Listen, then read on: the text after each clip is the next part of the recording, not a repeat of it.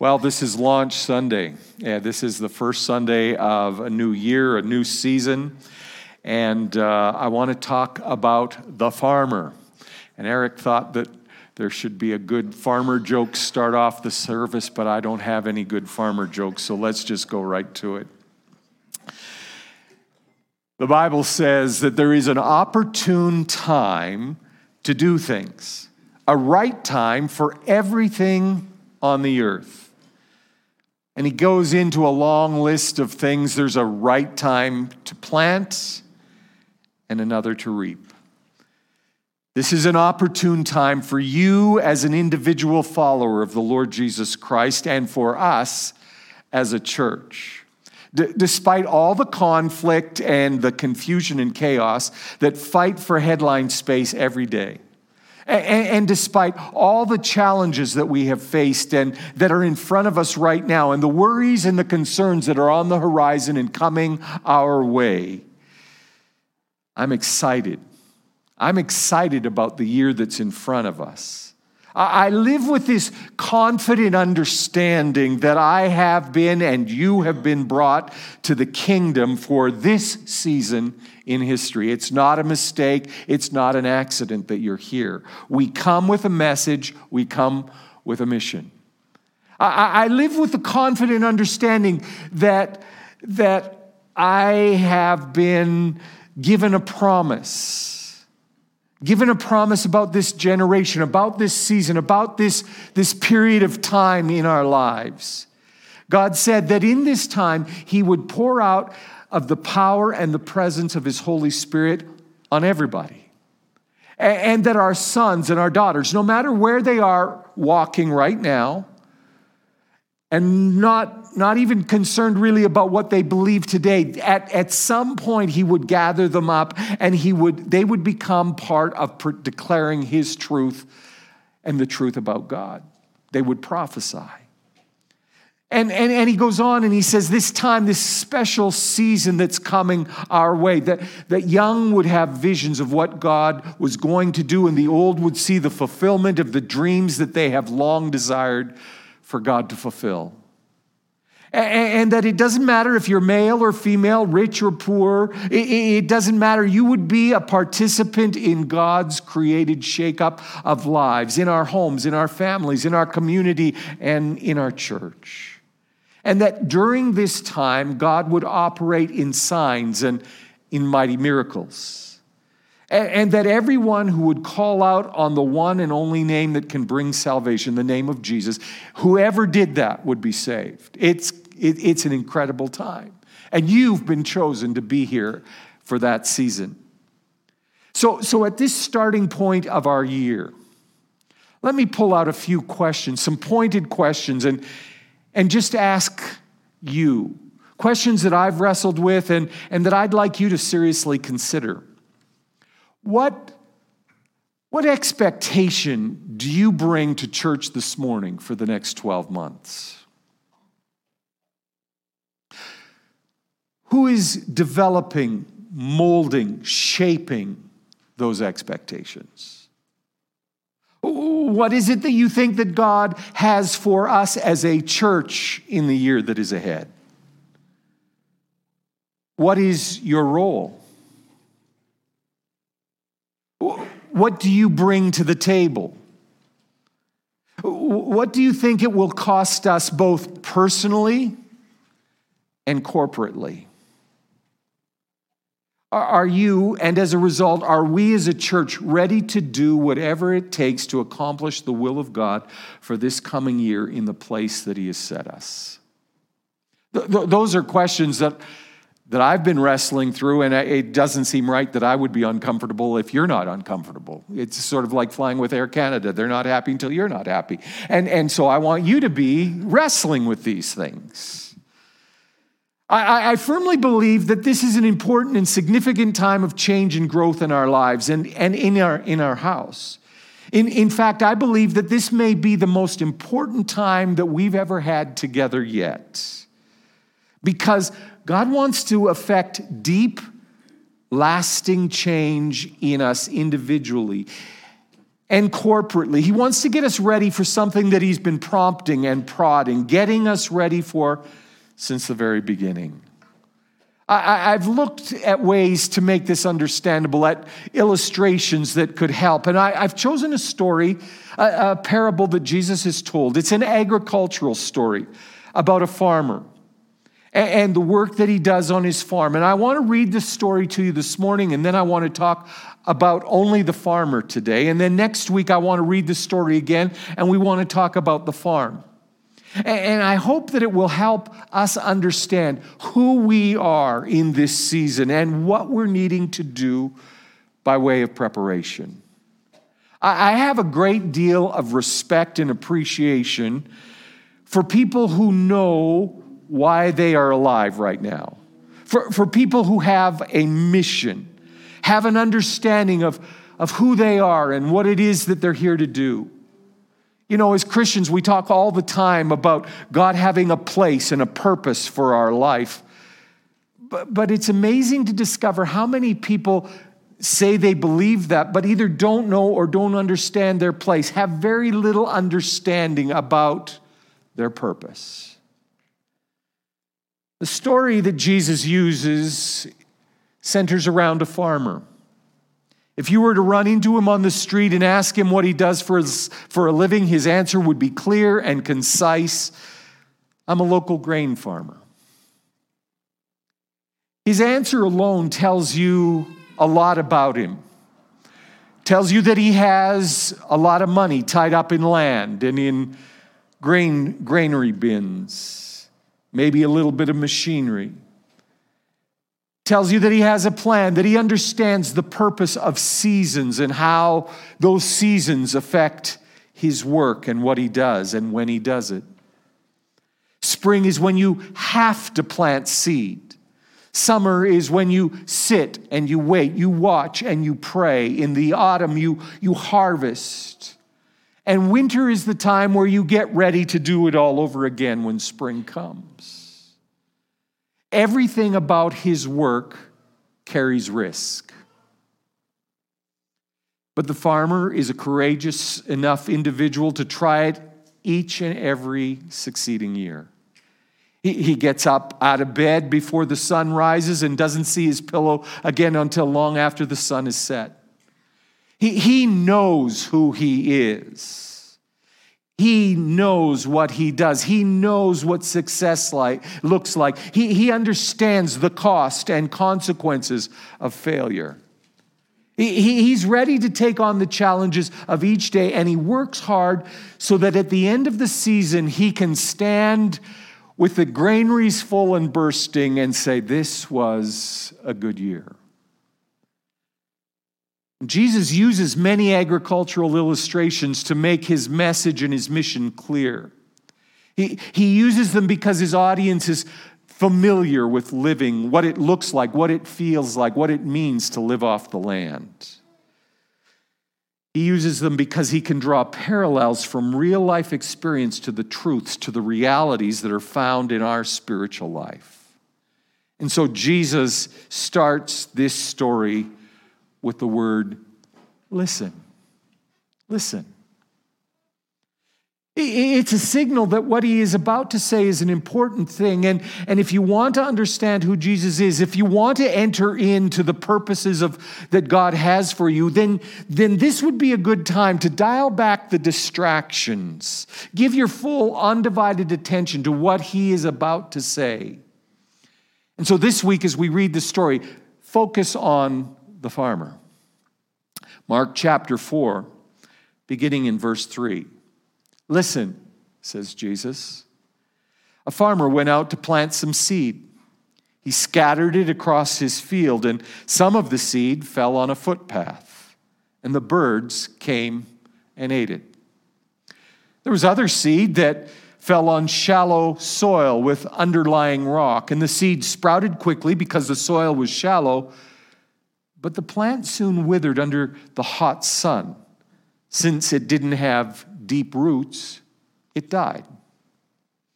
Other seed fell among thorns that grew up and choked out the tender plants so that they produced no grain. Still, other seed fell on fertile soil, and they sprouted, and they grew, and they produced a crop that was 30, 60, and even 100 times as much as had been planted. That's the story. Farmers know who they are. Farmers know what they do. Farmers know how to do it. At the first sign of spring, the farmer is ready to go out in the field. He has to get out with his seed. He waits for the right condition, and then he heads out to the field immediately. If he waits too long, his crop won't mature in time, and his investment will be lost. He's focused. He's watching. He's waiting. He's ready. He's focused. The farmer wants the best seed that's available. He's given much thought into all that he can do to increase his yields. He needs to have a return of at least tenfold what he has sown to make sure that he has enough harvest, enough grain to A, store for the winter food supply for he and his family, B, to sell on the open market to provide cash for the rest of his needs for other necessities of life, and to have enough seed to sow again next year. He's intentional. The Bible says the diligent farmer is the one who will find success. He just gets up, he does what needs to be done, and he does it till it's done. But the farmer is also hopeful. He might read during the winter season that the Farmer's Almanac says that this is going to be a summer that is marked by drought, or that the market is already flooded with his product and so the price is going to be low, or that there's a mold or a blight that has been threatening crops in his area. However, his investment has already been made. His land is there, his seed is in hand. And he's hopeful. His investment has been made and his future is tied to an outcome that is 4 or 5 months down the road. And he's hopeful that everything will somehow eventually work out together for the best between sowing and harvest. He can't allow fear to play with his mind, with his emotions. He can't allow fear to keep him in bed because he's just too afraid to get up and do what he needs to do. He has to be motivated by hope, by expectation that it's going to be a successful year, that God is going to be his help. He's a different breed. He knows who he is. He understands what it is he does and how to do it. He's a farmer. He gets it. And Jesus tells the story of the farmer to make a point about a spiritual truth. Just a few moments ago, I asked a series of questions, and they touched on your expectations, on your plans, on your purpose, your focus for these next 12 months. In this season, in this year that's in front of us, are you focused? Do you have an intentionality about the days, the weeks, the months that are ahead? Are you hope-filled that God will help you make this a year that counts? It usually starts for me around the time we finish up with Easter. I start asking, I start looking, God, where do we as a church go next? I read scripture and I make notes, I pray, I look at need and I listen to conversations and I observe patterns that God brings in front of me. And it causes me to ask some very serious questions and to dive into scripture and to have meaningful conversations with trusted people and to ask God the big and the difficult questions that come up in all of that. And out of all of that comes a plan, comes a map as to where we're to go in the year that is ahead. And that's the process that I've been going through since Easter this year. Coming out of the last couple of years, it seems to me that we're looking for a renewed sense of identity. Who are we? What is it that we've learned? What is it where we've grown? Where do we fit? What's really important? What's my connection with God, with mission, with faith? I have a very strong conviction that this season in front of us is to be a season of personal growth for all of us. That this is the time that we're to deal with problems that we've been ignoring and have the talks that we've been postponing for a more convenient time and to adopt the disciplines that we believe in but we've not yet grabbed hold of and made our own. In early July, Pastor Eric and I started a series of talks where we just sat and we talked about what we felt God was saying and about all the things. And we started to make a list of the things that we believe are important for church this year, things that we need to grab hold of. I went home that night and I opened my Bible and I started reading and I came across this verse and it seemed to capture my attention because it encapsulated all that Eric and I had been discussing. It's Jesus who's talking and it's in Matthew chapter 5 and he's covered some of the values he wants his followers to own personally. He doesn't want us to be people that hate other people, or who are owned by irrational or runaway anger. He doesn't want us to speak with harsh or unwarranted criticism to one another. Doesn't want us to be people who don't honor and work on relationships, or live without moral integrity or discipline.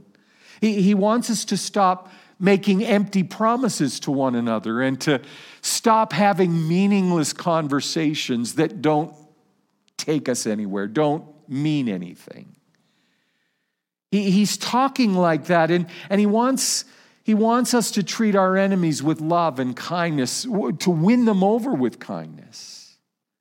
And he says all of that because he wants us to live on a higher plane than what we have been living on.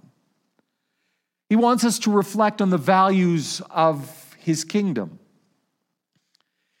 Hear these words. You'll hear them a lot this fall and going into the new year over and over again. They're the words of Jesus, and they come out of Matthew chapter 5, verse 48, and it's our intentional focus for the year ahead. Jesus speaking.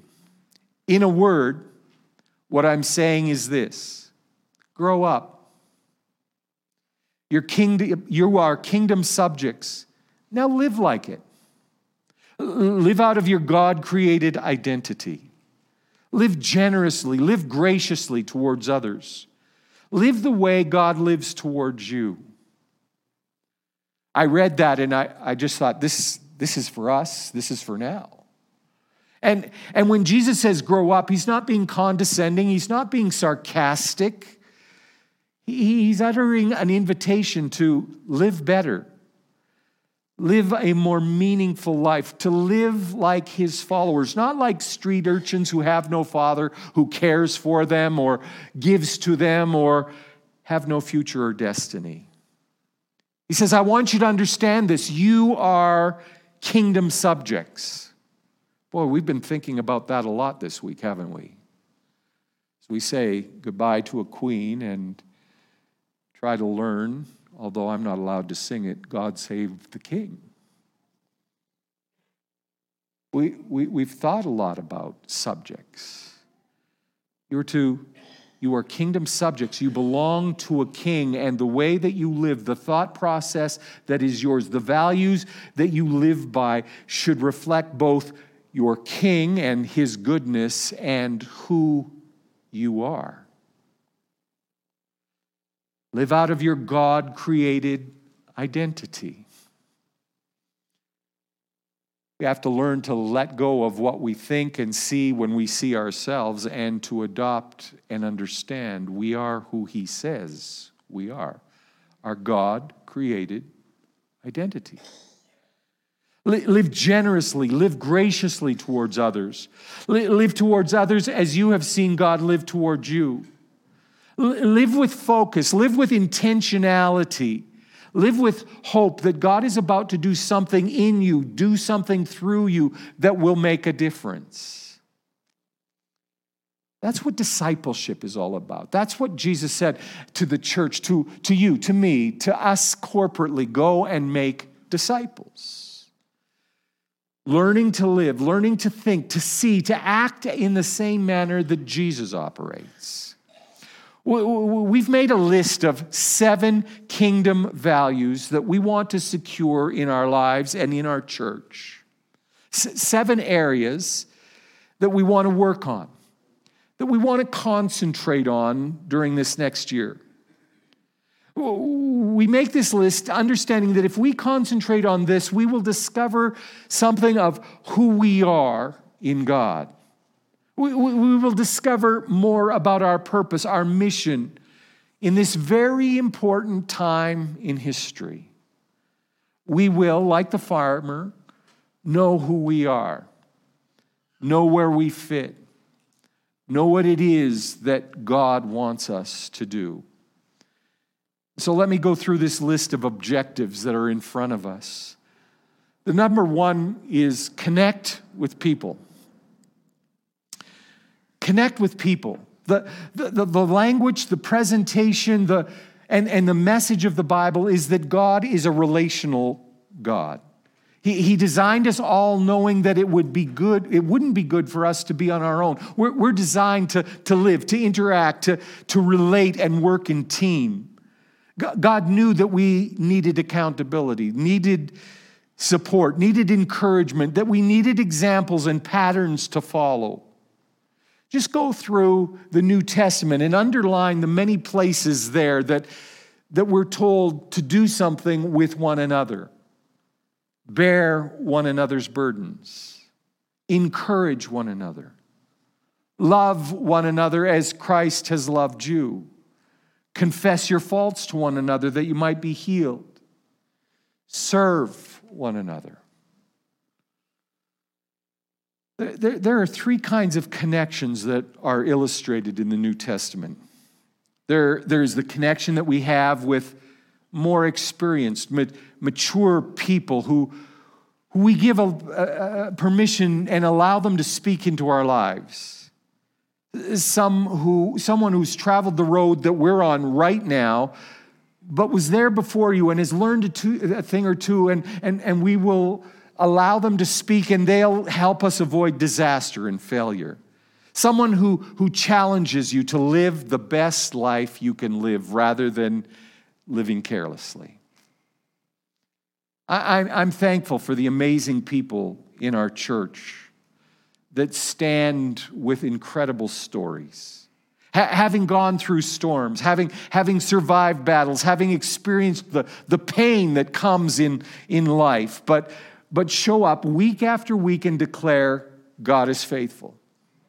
I love that our churches, I invite you to seek out some of those people. Have you had coffee with Elmer and Sylvia Delport and heard some of the things that God has brought them through as pastors, as missionaries, as parents, as believers? Have you gone and said, Olivia, can we go for coffee? I need you to teach me how to pray. Or have you found a man like Pastor Dan and asked him, what is it that keeps you so solid in your faith? People of experience, people of maturity that add wisdom and value to your life. I want you to connect with those people. We sometimes rush in and rush out, and we don't make room for the people that God has brought across our path.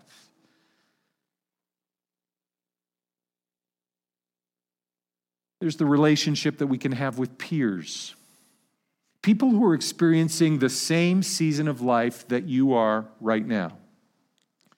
And can at the very least encourage you that you're going to make it through the storm that you are in. It doesn't matter what you're going through. There's someone in this house who can identify with where you're at. I have single parents, cancer survivors, grieving widows and widowers, former addicts, business people, students, people who have been abused in every imaginable way, parents of prodigals, business people, union members, longtime married, recently divorced, people who have never been married. We have it all here. And there's someone who can understand where you're at and can encourage you to keep on going. I'm there too. Let's encourage you. Let's help each other. I want you to make those kind of connections. And finally, we have a mandate to take what we've been given and to invest it not only in ourselves and in others, but in the next generation. If I could turn the clock back, I love what I do and I love where I get to do it, but if I could turn the clock back and know what I know today, I think that I would want to be either a children's pastor or a youth pastor for my entire ministry. Spend my whole life making sure that the next generation has a meaningful encounter with God that will keep them satisfied throughout their lives and give them a firm foundation so that they have an impact for the cause and mission of Christ, no matter where God plants them. I would love to go back and spend my life doing that. Connection with people is at the heart of the gospel. It's an understanding that I don't have all the answers that I need for life, and that God has given me family, has given me friends and partners who hold some of the answers and have keys to my success, and that I hold keys to their success that will unlock doors for them as well. You want to intentionally make connections. I think of this service as very important. Our worship time, our praying for one another, the message from the Word, I think that's all important. But the picnic in the parking lot after the service that I hope you can stay for is equally important. It's there that you'll connect with, you'll get to know people who can and will make a difference in your life if you create the space for that to happen. Number 2, I'm asking that you would commit to read the Bible every day. We want you to be committed to reading the Bible, not as a religious exercise, but because it's one of the important ways that God speaks to us. Paul says to Timothy, every part of Scripture is God-breathed and useful one way or another, showing us truth, exposing our rebellion, correcting our mistakes, training us to live God's way. Through the Word, we are put together, shaped up for the task God has for us. I'm not asking you to read through the Bible in a year or even a chapter a day. I'm wanting you to open it up and to read with purpose. This week that I've just come through has been kind of busy. I lost a day. I don't know where it went. I think it was a holiday Monday or something, but it was chaotic. It was busy, and my reading was varied. One day I only read one paragraph, and I was overwhelmed by that paragraph, and I sat and I wrote a whole lot of things that came to me about that one paragraph. But then another day I found this very interesting thread that took me through 4 or 5 chapters in one sitting. And then there was the day that it didn't seem like I got anything out of my reading. I read it, I closed my Bible, I prayed, and I got up and I thought, what did I just read? It didn't seem to have any meaning to me, but then I remembered something that I heard years ago, that I don't remember what I ate 10 days ago for lunch. But whatever it was, it sustained me. It made me strong enough to carry on until I ate again. And the Word of God is that way. Friday, I had an amazing day of being in the Bible, and I read and I thought and I chatted with God all day about what I had learned, what I had seen, what I had experienced. I'm asking that you would commit to read the Bible every day. If you don't read it all right now, you haven't had a practice of reading the Bible, then just set aside a small amount of time, 5-10 minutes to read. If you're consistent studier of the Word and you're regular in your reading, push the boundary a little bit more. Mark up your Bible, highlight where God speaks to you, date verses that come alive. If you don't have a Bible, see me after the service. I'd be happy to get you a copy so that you can get started. Number 3, I'm asking that you would serve.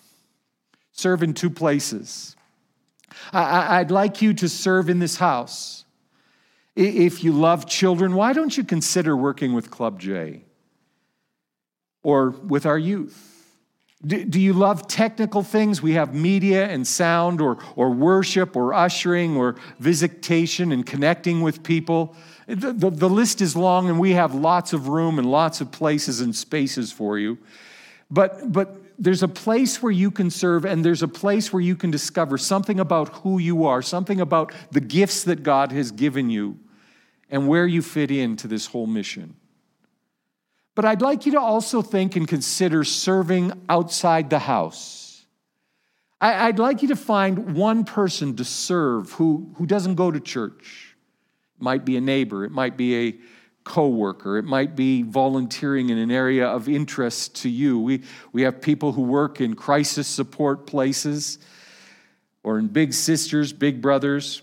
But find a place, find a person to serve, preferably someone who can't pay you back.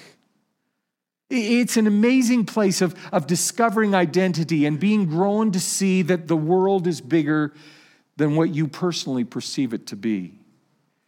Jesus said, I didn't come to be served, but to serve and to give a life, a ransom for others. Service to others is a huge kingdom value.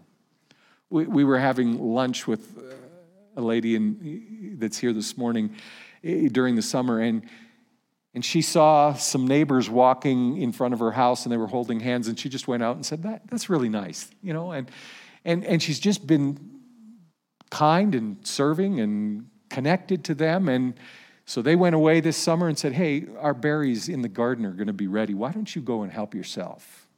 There's benefits to connecting to people. And one of them is discovering who you are. Number 4, develop this hunger to learn more about who you are, where you fit, what's going on in God's program in your life. There are so many incredible opportunities to learn. There's great books. There are great podcasts. There are incredible conferences and conversations. This year, we're going to have, again, 2 seasons, one in the fall and one in the winter, of Connect groups. Some are based on connecting with people. Some are instructional. Some are built to increase your skills. And we're challenging everyone to select at least one Connect group in the year ahead to be a part of it. If we don't intentionally pursue and hunger to grow and develop in our faith and in our ability, we end up stagnant. We end up less effective than God had designed us to be. Number 5, pray. I love to pray. Now, I need to confess something to you. That hasn't always been the case. I didn't really know how to pray. I didn't develop a satisfying prayer life, and so mostly I avoided prayer. But I started hanging out with praying people, and I grew in that discipline. And then I started having prayers answered, and I was addicted. I love to pray because I believe that He hears and He answers prayer. And I'm addicted. I want you to be developing daily in prayer. I want you to pray for yourself. I want you to go and have those good arguments with God over the questions that haunt you and the disappointments that have followed you and the answers that elude you. I want you to pray for your family and pray for your coworkers and for your neighborhood and to pray for your church. We meet at least 2 times every week. We meet on Sunday morning between 9:30 and 9:50 in the morning, and almost every Tuesday we meet at between 7 and 8 p.m. And I want everyone to join us at least one time a month in one of those 2 prayer times. Now, I won't be sitting there taking attendance or showing up at your door and saying, now listen, I see that you've missed September, October, November. I won't be doing that. I'm just challenging you to get addicted to prayer. It's what changes the circumstance. You're here because somebody has prayed for you. Might have been a mom, it might have been a grandfather, but someone has prayed you to where you are right now. And it's up to you to pray others in. This Tuesday from just after midnight until the evening meal, we're praying and we're fasting. And then we'll come together to pray for an hour together. And we'll send out a prayer focus to everyone tomorrow for our day of prayer and fasting. But it's another way for you to join in and to develop your spiritual strength and focus through a vital and important part of faith. Prayer. I want you to pray. I want our church to be known as a praying, powerful church. Number 6, I want you to invite someone, bring a friend with you to church. We want you to plan on inviting and bringing a friend to church. We'll create special Sundays, we'll create special moments. If our connection with God is as valuable as we say it is, and if we love the people in our world as much as we claim we do, then we need to have them exposed to the God of all hope that made a difference in us. Early this year, I attended a funeral for a man that I had only met once, maybe twice. And the reason I attended the funeral is because much of his family is a part of our church here. I arrived early and I stood in the waiting area waiting to be seated. And as I stood there was, I know that person. And somebody, hi, Pastor Bill. And they were coming. And it amazed me how many people I knew, how many people I recognized, how many people knew or recognized me. I hadn't really thought that other than the family I would know anybody. But I probably knew somewhere between 30 and 40% of those who attended. So I started tracing the connections. They all led back to one person. About 15 years, maybe 16 years ago, Brisa Ochoa showed up at this church and made it her home. She was a single parent. She was a delight to have as a part of our family.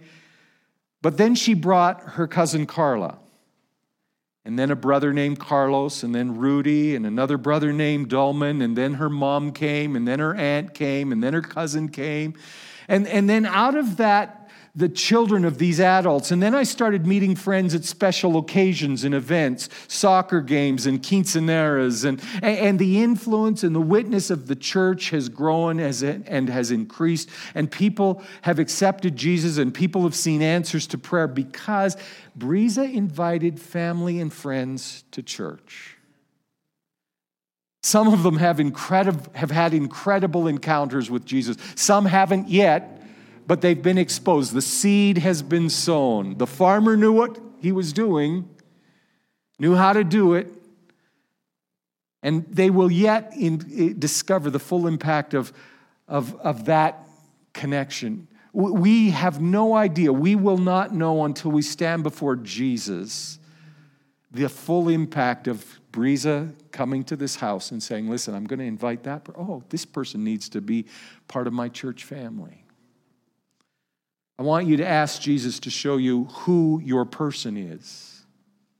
Who is it that he wants you to serve, to invite, to bring to church? We're in this following Jesus thing because we believe that he's able to do miracles. You must know someone who needs a miracle. You must know someone who needs to meet Jesus, who is looking for a family, for a place to belong. You must know someone. And finally, I want you to commit to being a giver. That's a touchy subject. The final discipline that I want you to be a part of this is to be a committed giver. I don't ask you to do that because we're in some dark hole that we can only dig out of if you give more money. That's not what we're in a pretty good place. We're in a pretty good place. We have been able to help different places out and been very generous, and God has been very generous back to us. We're in good shape. I don't ask you to become a giver because I get a percentage of the offering. That's not true. I don't. You would be surprised how many people say, this is quite a gig for you. Do you get a percentage of what comes in the offering? No, I don't.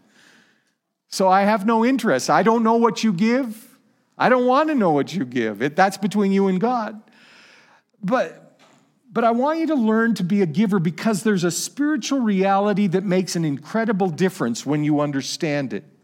There's this principle that's called the law of the harvest. It comes out of the story that we're telling these 2 weeks. It's you plant a seed and you trust God, and God provides a harvest that is way beyond what we sowed. He's not interested in making you boasting billionaires. Look what I have. Look at the Jags I have in my car. No, he's not interested in that. But he is interested in supplying all your needs according to his riches in Christ Jesus. He also wants to make sure that you have enough extra in your pocket that when you're confronted with need, you have enough resource to look after that need and prove in a very specific and powerful way that God is both good and generous as our Heavenly Father. He wants you to understand that. In one of the reports that came to my desk this week, I was told that our utility bill is going up. As a church, we're on a utility budget, and we pay the same amount in January when we're pumping heat through the building to keep you warm as we do in July when we're pumping air conditioning through to keep you cool. The report said that our utility budget payment had been moved upwards starting this month. We have been paying $419 a month, but starting this month, we're going to pay $562 a month. Now, if my math is correct, and that's highly suspect, but if my math is correct, it's about a 30% increase.